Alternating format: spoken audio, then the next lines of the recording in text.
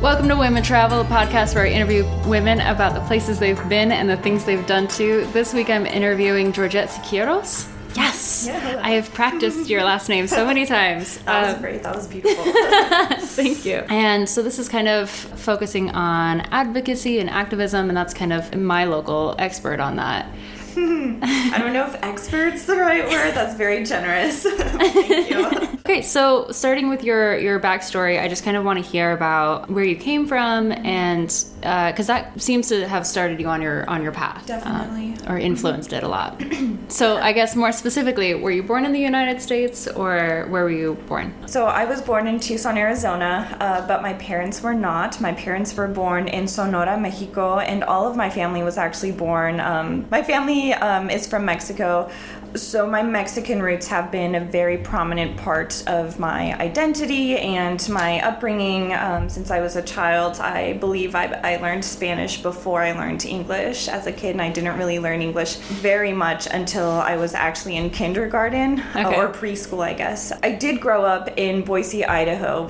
My parents moved us here when I was about 2 years old, so all of my memories are from Boise. Definitely born and raised, or not born, but it feels like I was born and raised here a lot. Do you think that learning Spanish first affects how you think about English, or? Not so much. I learned that about a year ago. Pretty recently, I didn't know that I only spoke Spanish as a toddler. Because I did grow up in Boise, Idaho, basically everyone I interacted with outside of my family, except for very specific groups, spoke English. So I feel more comfortable speaking English than Spanish now, particularly because I get more practice in it when I am able to spend more time with my family, and when I do get more practice after about 2 weeks of speaking mainly Spanish, then my brain switches over. Yeah, and then it's mostly in Spanish that I think, and then switching back to English is hard. Does it feel like you have like a backlog somewhere where you can just after a little bit push into that?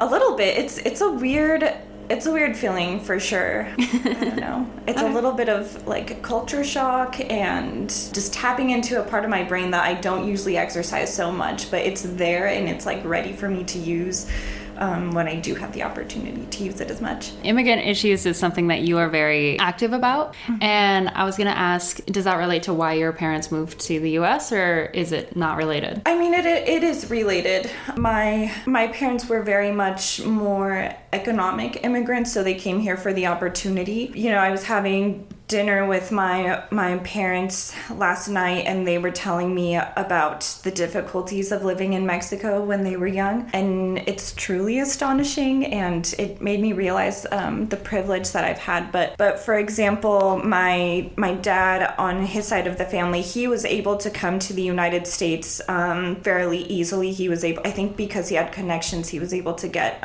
his green card and study and work in the United States from a young age.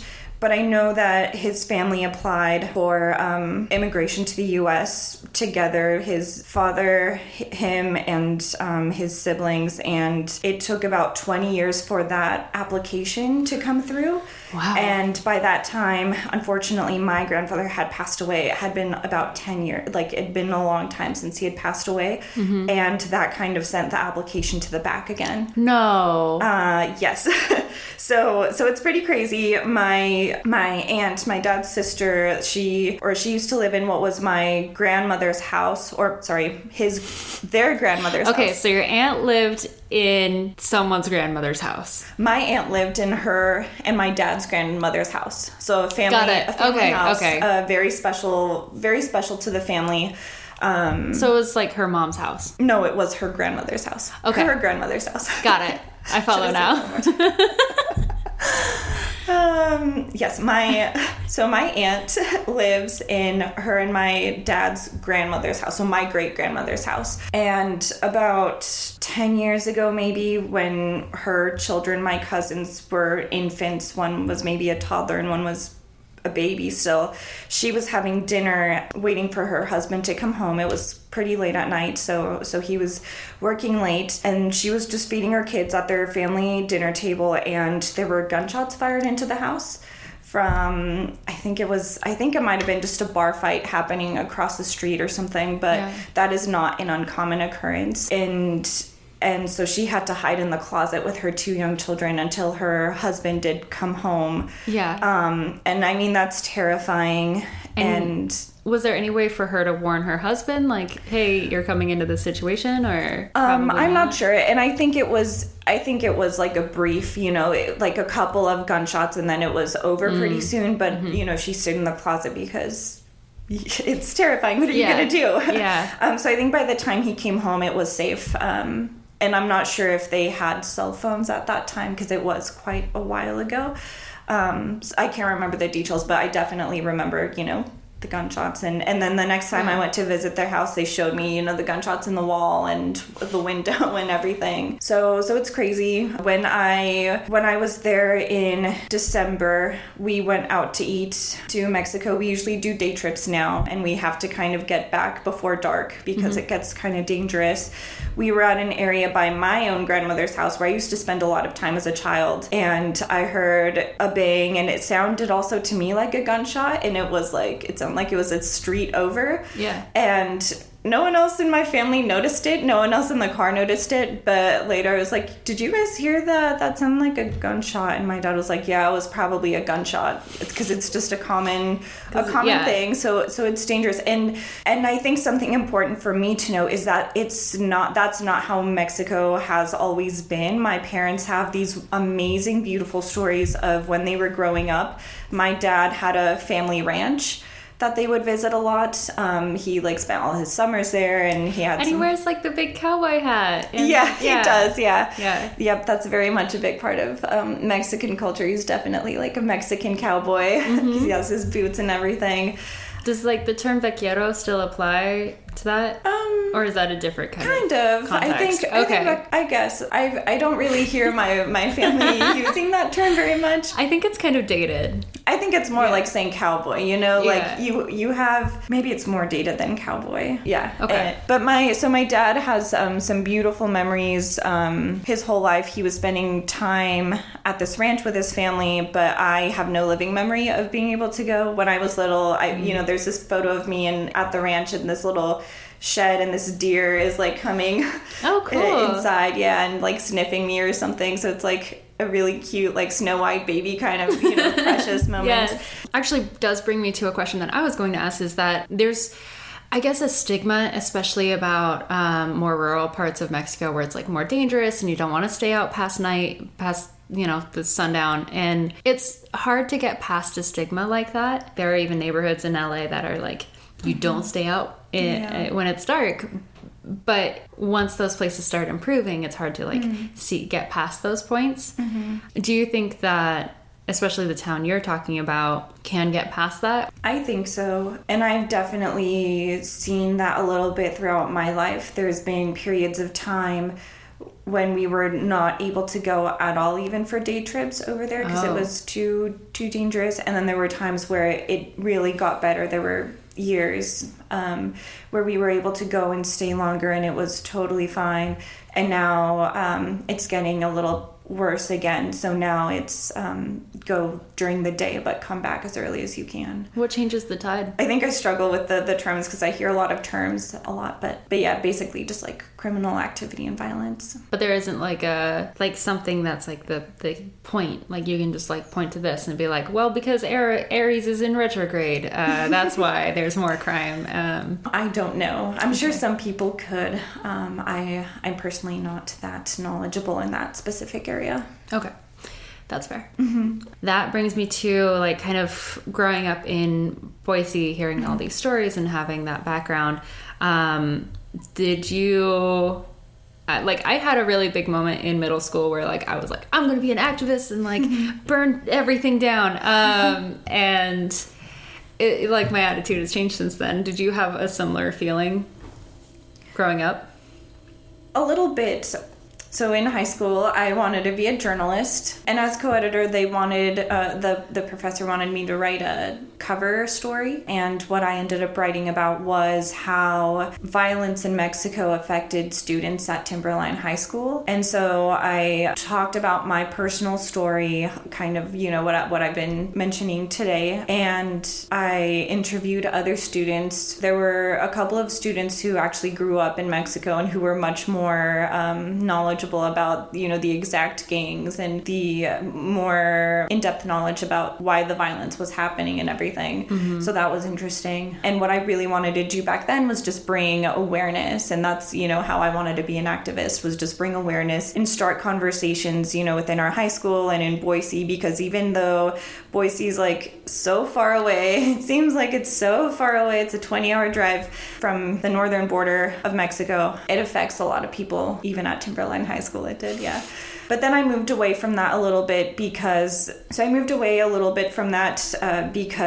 my senior year of high school, that's when everyone was saying that the newspaper was dying and that was a terrible career to go into. Oh, that. Yes. Yeah. Yeah. What a beautiful lie that we all fell for. A beautiful lie. Yes. And now we know the media is more important than ever. Yay. And those skills are incredibly valuable. They are so valuable. Yes. So I kind of moved away from that aspect of the career, but then as I went on with my education and my career choices, I found advocacy as a different way to raise awareness, and that's kind of how it morphed from more journalism to advocacy work as a career. How would you define the difference between advocacy and activism? Yeah, so that's definitely a blurred line a little bit, I would say. And something interesting that I found trying to be kind of an activist and an advocate at the same time is sometimes activists and advocates butt heads. Mm-hmm. So what I found, and I'm very much still learning, so definitely don't write this down as a definition or anything, but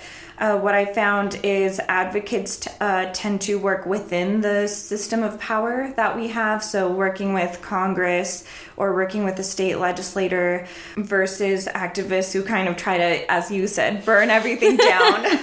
Yeah, that's a mood. Sure, yeah. Okay. And I totally understand and agree with, and I'm on board with tearing everything down, because the way we do things right now definitely sits on oppression, and it's very much based on like people benefiting off of other people's oppression, basically, I guess.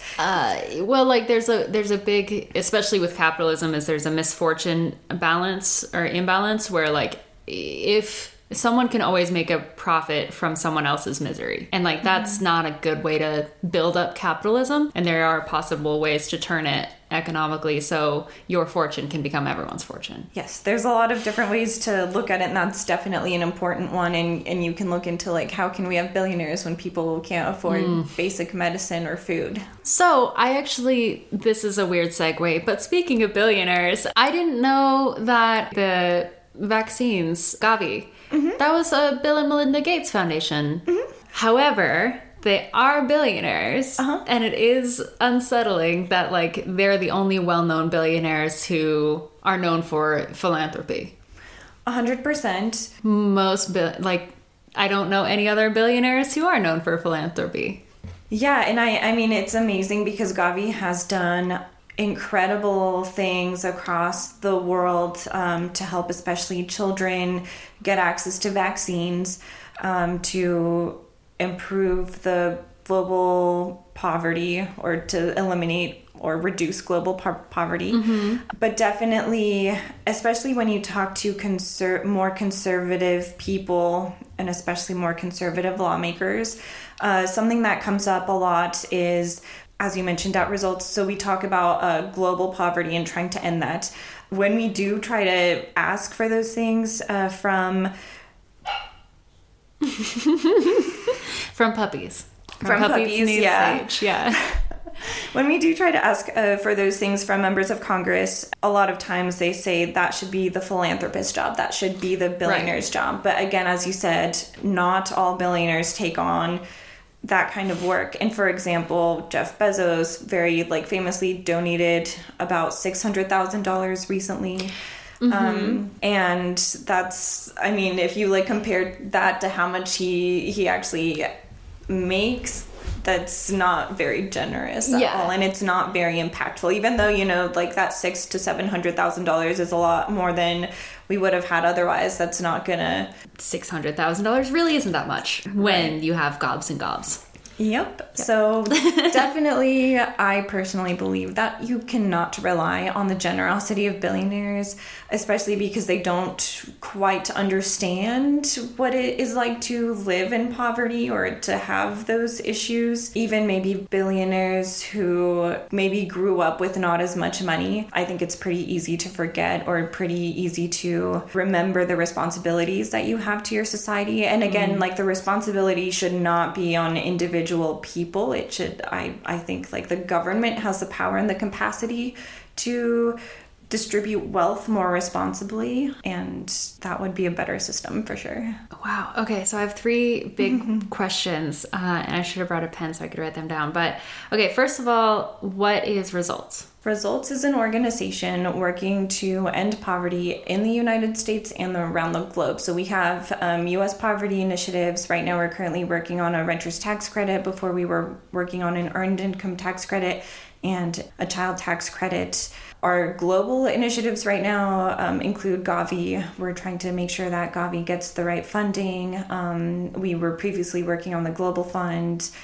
And we did get the amount of money that we asked for from Congress. So that was a great win for Results back in October. This one's going to be a stumper for you. So, because you had brought up like what we owe to each other, basically, you know, that ethics concept. And I do want to hear like, what is, I guess, the pinnacle of character to you, or what is, you know, the philosophy of reaching that standard? From individuals to individuals? You were talking about it sort of like the responsibilities that we owe to each other, and like or the responsibility to society, and like how do you define that? It's just a casual President's Day morning where we talk about deep philosophical questions. Yeah, casual. I don't know if there's really one answer to that question. I don't know if I really found my answer to this question. I just know that for myself, so immigration, I mentioned, is important to me, and that's where I want to go in my career. And that's because I do have these like personal ties to the issues. While at the same time, I recognize that my privilege compared to the rest of my family's privilege is immense, especially when, you know, you're talking about my aunt and her situation. But my family's privilege is enormous compared to the privilege of other immigrants who live in, you know, extreme violence and extreme instability. I can't sit comfortably in my privilege because I recognize it and I'm aware of it without trying to give something back or without working for more equality for others in whatever way that I can.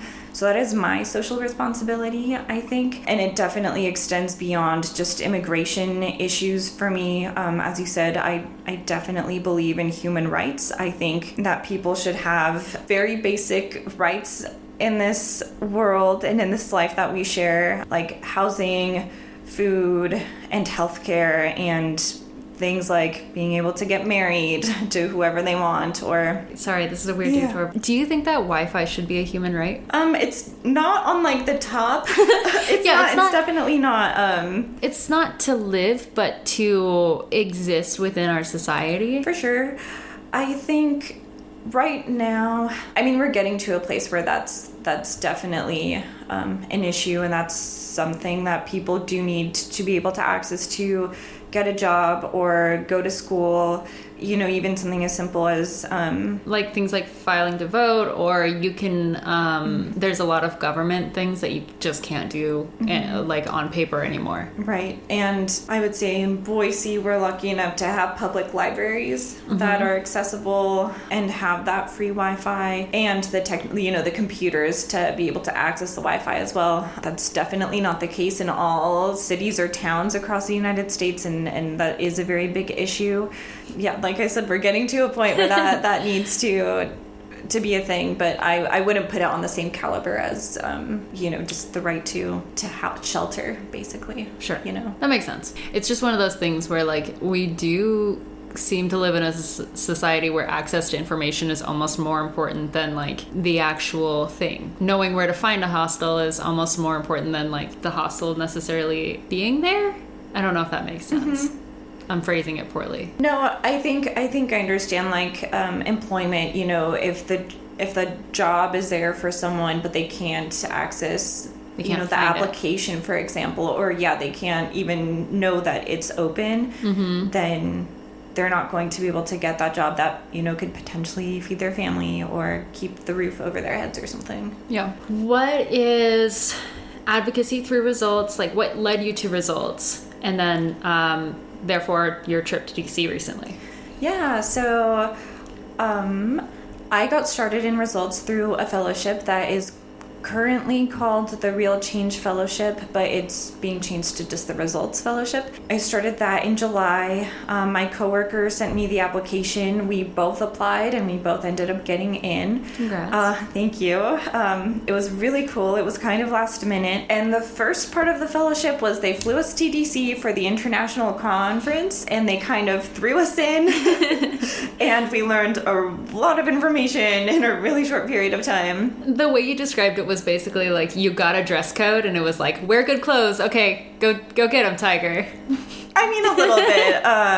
Well, it was 3 days of this international conference, and it was intense sessions talking about the different initiatives that we've been working on and the power structures and how racism impacts the class and what's it called? Oh, economy? Yeah, basically. So how racism impacts the economy and everything, and very much in-depth sessions that I don't think a lot of the fellows who had just learned about Results were necessarily, at least for me, I wasn't at that caliber yet. So it was just kind of like, I'm not sure exactly what's going on, but everything is really cool. And I'm enjoying learning all of this information. And then the last day, the last day was Advocacy Day, where we all went to Capitol Hill and we met with our members of Congress and made those asks that we talked about. The night before, we did more in-depth preparation for the meetings themselves, but it was very much like a working dinner kind of, okay, you're good,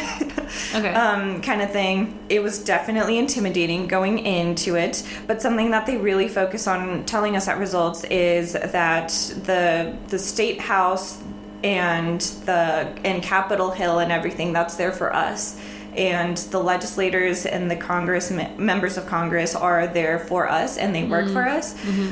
So they definitely, a big goal was just getting everyday people just comfortable walking into the office of a member of Congress, and making those asks and telling them, this is my life and this is what impacts me and this is what I need to have a better life. I really love that they made a point of like, these are people who work for you. Yes. And we forget that a lot. Absolutely. With politics, and I politicians. had never felt that way before, and as I said, walking into it was very intimidating, but walking out, I had this feeling of, okay, I can do this. I am able to do this. I went in there and I had conversations and they listened to me and, I had good things to say and I can make a difference this way.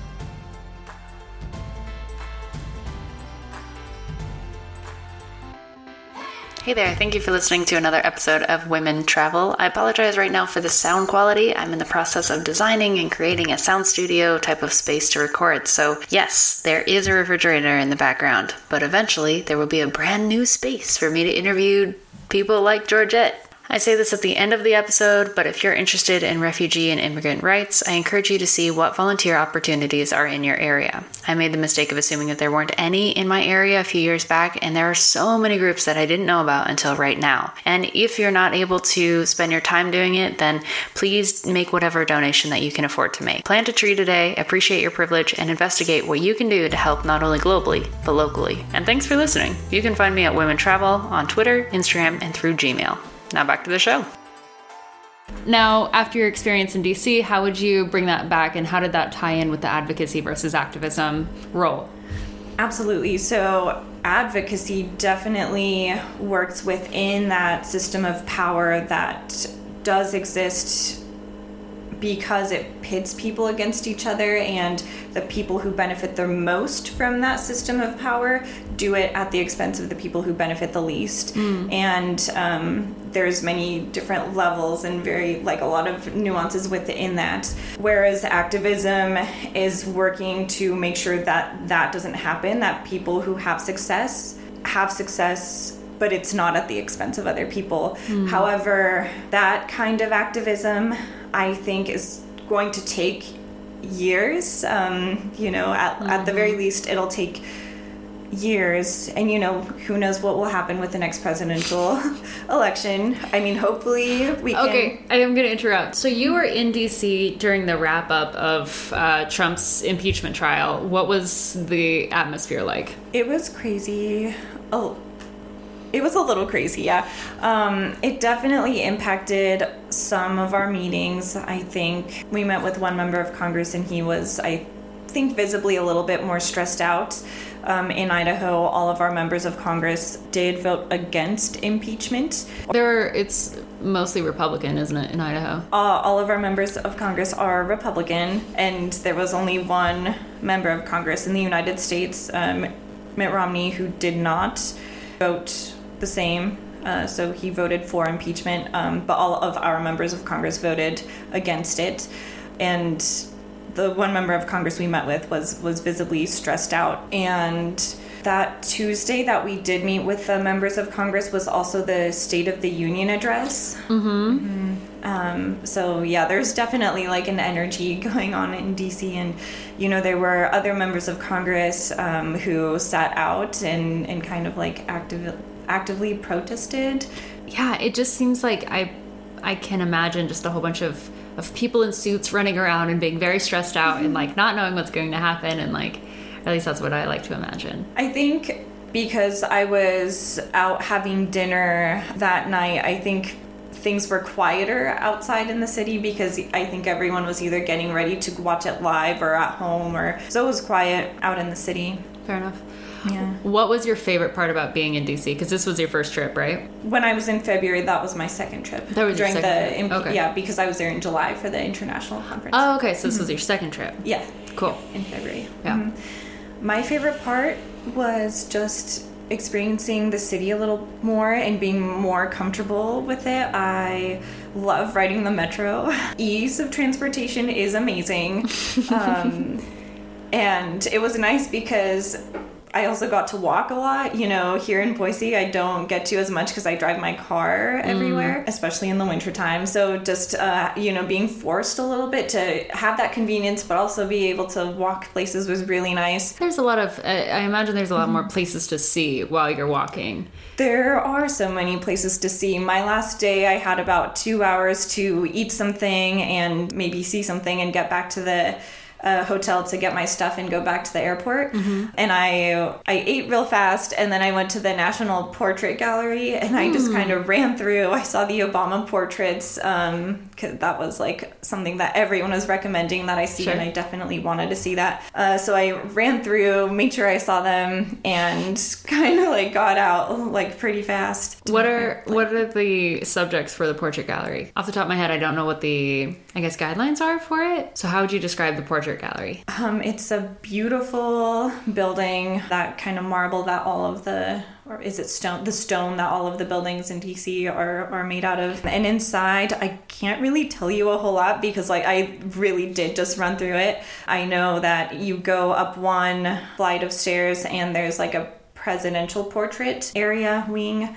And so it goes through all of the different presidents, and there's at least one portrait of them and sometimes a couple of them. Is it by chance the West Wing that holds all the presidential portraits? I'm not sure. That would be fitting for sure. Okay. And then the East Wing is what? Well, I didn't even make it through the whole floor because I ran through just the presidential portraits. I saw the Obama one, and I kind of quickly glanced through the other ones. The Kennedy one was also really cool. And then I went upstairs to find Michelle Obama's portrait, which was also beautiful, and it was like in this small room with other impactful people. Toni Morrison, I think, had a portrait right next to Michelle Obama, and so that was really beautiful to see as well. That's really cool. But that's all I saw. I couldn't tell you anything about the rest of the museum. It just makes me really excited to know that there's a place where someone was like, hey, let's put a whole bunch of pictures of really important people in one place, so you can just be like, look at this list of people. Yep. They're worth being aware of for decades and centuries. Yeah, absolutely. Were they painted portraits or photos? For the most part, I saw painted portraits. I don't know if I saw any pictures, but in that wing where the Michelle Obama portrait was hanging, they also had a little glass case with actually a piece of the towers that fell in New York. Yeah, a little piece of metal from that. It's not just portraits in there, but it's mostly paintings. That'd be really cool to be painted. Yeah. Do you see yourself ever living in Washington, D.C.? I would love to, and if my career goes the way I would like it to, then I will live in D.C. for a few years sometime. Cool. A lot of black suits. Yeah, I had a lot of fun. I love dressing up, so every day I like dressed up a little bit, and I felt like I fit in. Yay! That's such a good sign.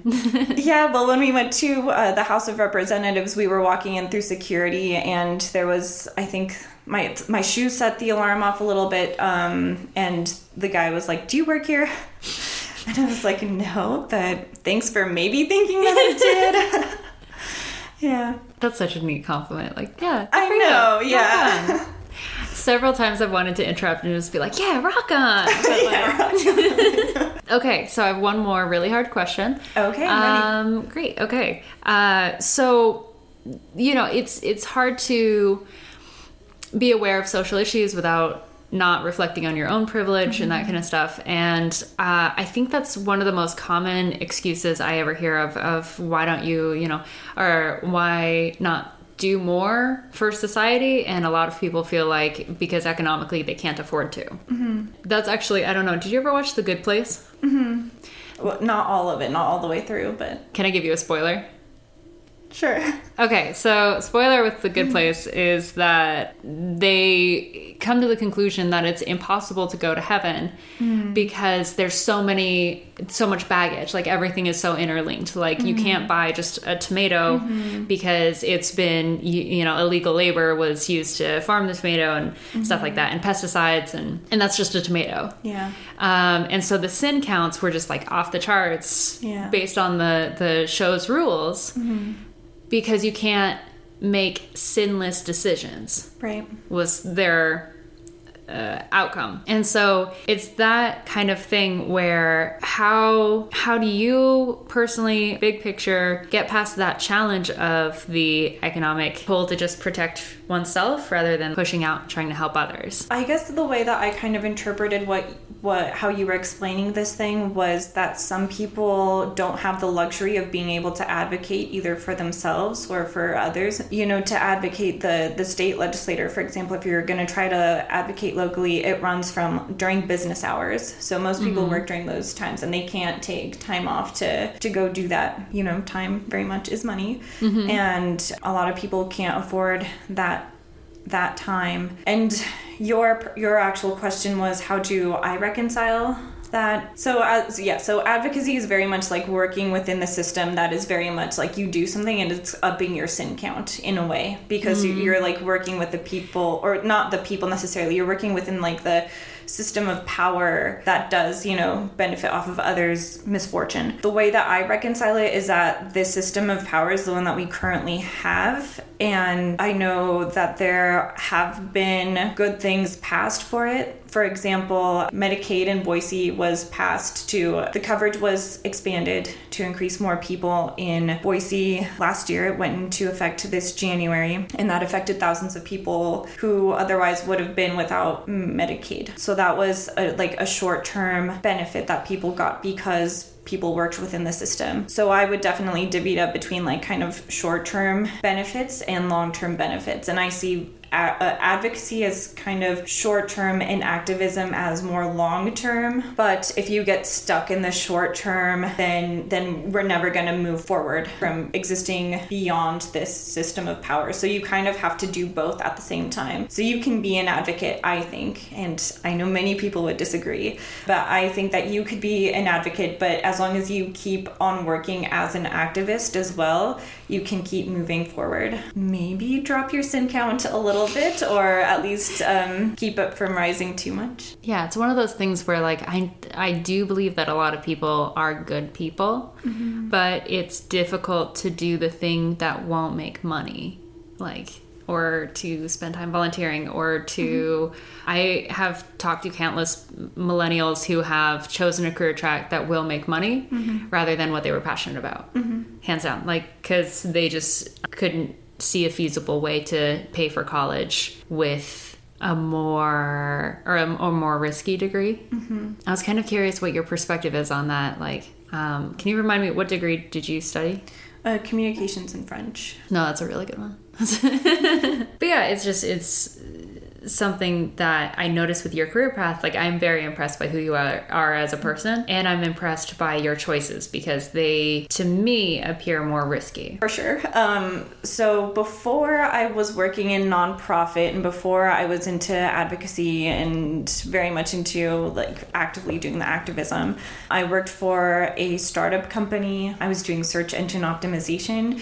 I was a content creator, so I was writing a lot of articles, but I didn't really feel like the articles were having a positive impact on the world, and the articles were kind of just a vehicle to make other companies more money. And so there wasn't a lot of fulfillment in my job, and that really weighed down on me. And so that's why I wanted to jump into nonprofit, even though, so I started working with the Agency for New Americans, a refugee resettlement agency, at a time when the number of refugees allowed to come into the country had dropped by more than half in a year with the new administration, and that the number of refugees that this resettlement agency receives is directly tied to the amount of funding they get. So they had already been making some cuts, and they were actually not sure if they were going to be able to stay open. So I came on at a time when it was like an existential crisis, and it's been an existential crisis every year for them since the administration came in. But for me, it's worth it. For me, I am confident that I will land on my feet. Again, I have that privilege and I have that luxury of being able to take those chances. And for me, I want to do as much good as I can while I'm able to. And right now, that's where I see myself doing the most good right now. For me, again, like taking into account my privilege, it's an easy decision for me. Okay, this is not a typical question that I ask, but I'm dying to know. Where do you see yourself in 5 years? So currently I am a youth mentorship coordinator, but I have done some advocacy work within my job at the Agency for New Americans. I would like to make advocacy the main part of my career for immigrants and refugees. I would love to either do that through the Agency for New Americans as possible, or there's a lot of really cool national and international organizations doing that advocacy work. I would love to join one of them potentially and just continue doing this work. Maybe in 5 years, by that time, I could see myself living in DC. So that'll end it for us today. Again, that's Georgette Siqueiros. Sure. For the Agency for New Americans, follow us on Facebook. Again, we are kind of a local resettlement agency in Boise, Idaho. We very much have lost a lot of funding over the past couple of years, so donate if you can. Like us on Facebook and share our posts. Get the word out. Something that I would also recommend is check for local resettlement agencies to help out in your community, because once I started looking, I found more and more, and like there's one in Montana, there's one in Idaho. It's just a really good experience to welcome someone to your country. And I would love to see more people doing that. And it's one of those things where when you see someone, you can't dehumanize them with a Fox News statistic. You just can't do that anymore. They become real, and they have a story, and they matter, especially when you see them in person. Thank you so much for your time. And you're just so, you're going places. I'm so excited to watch you. Thank you. That is very kind. Thanks for having me. Yeah.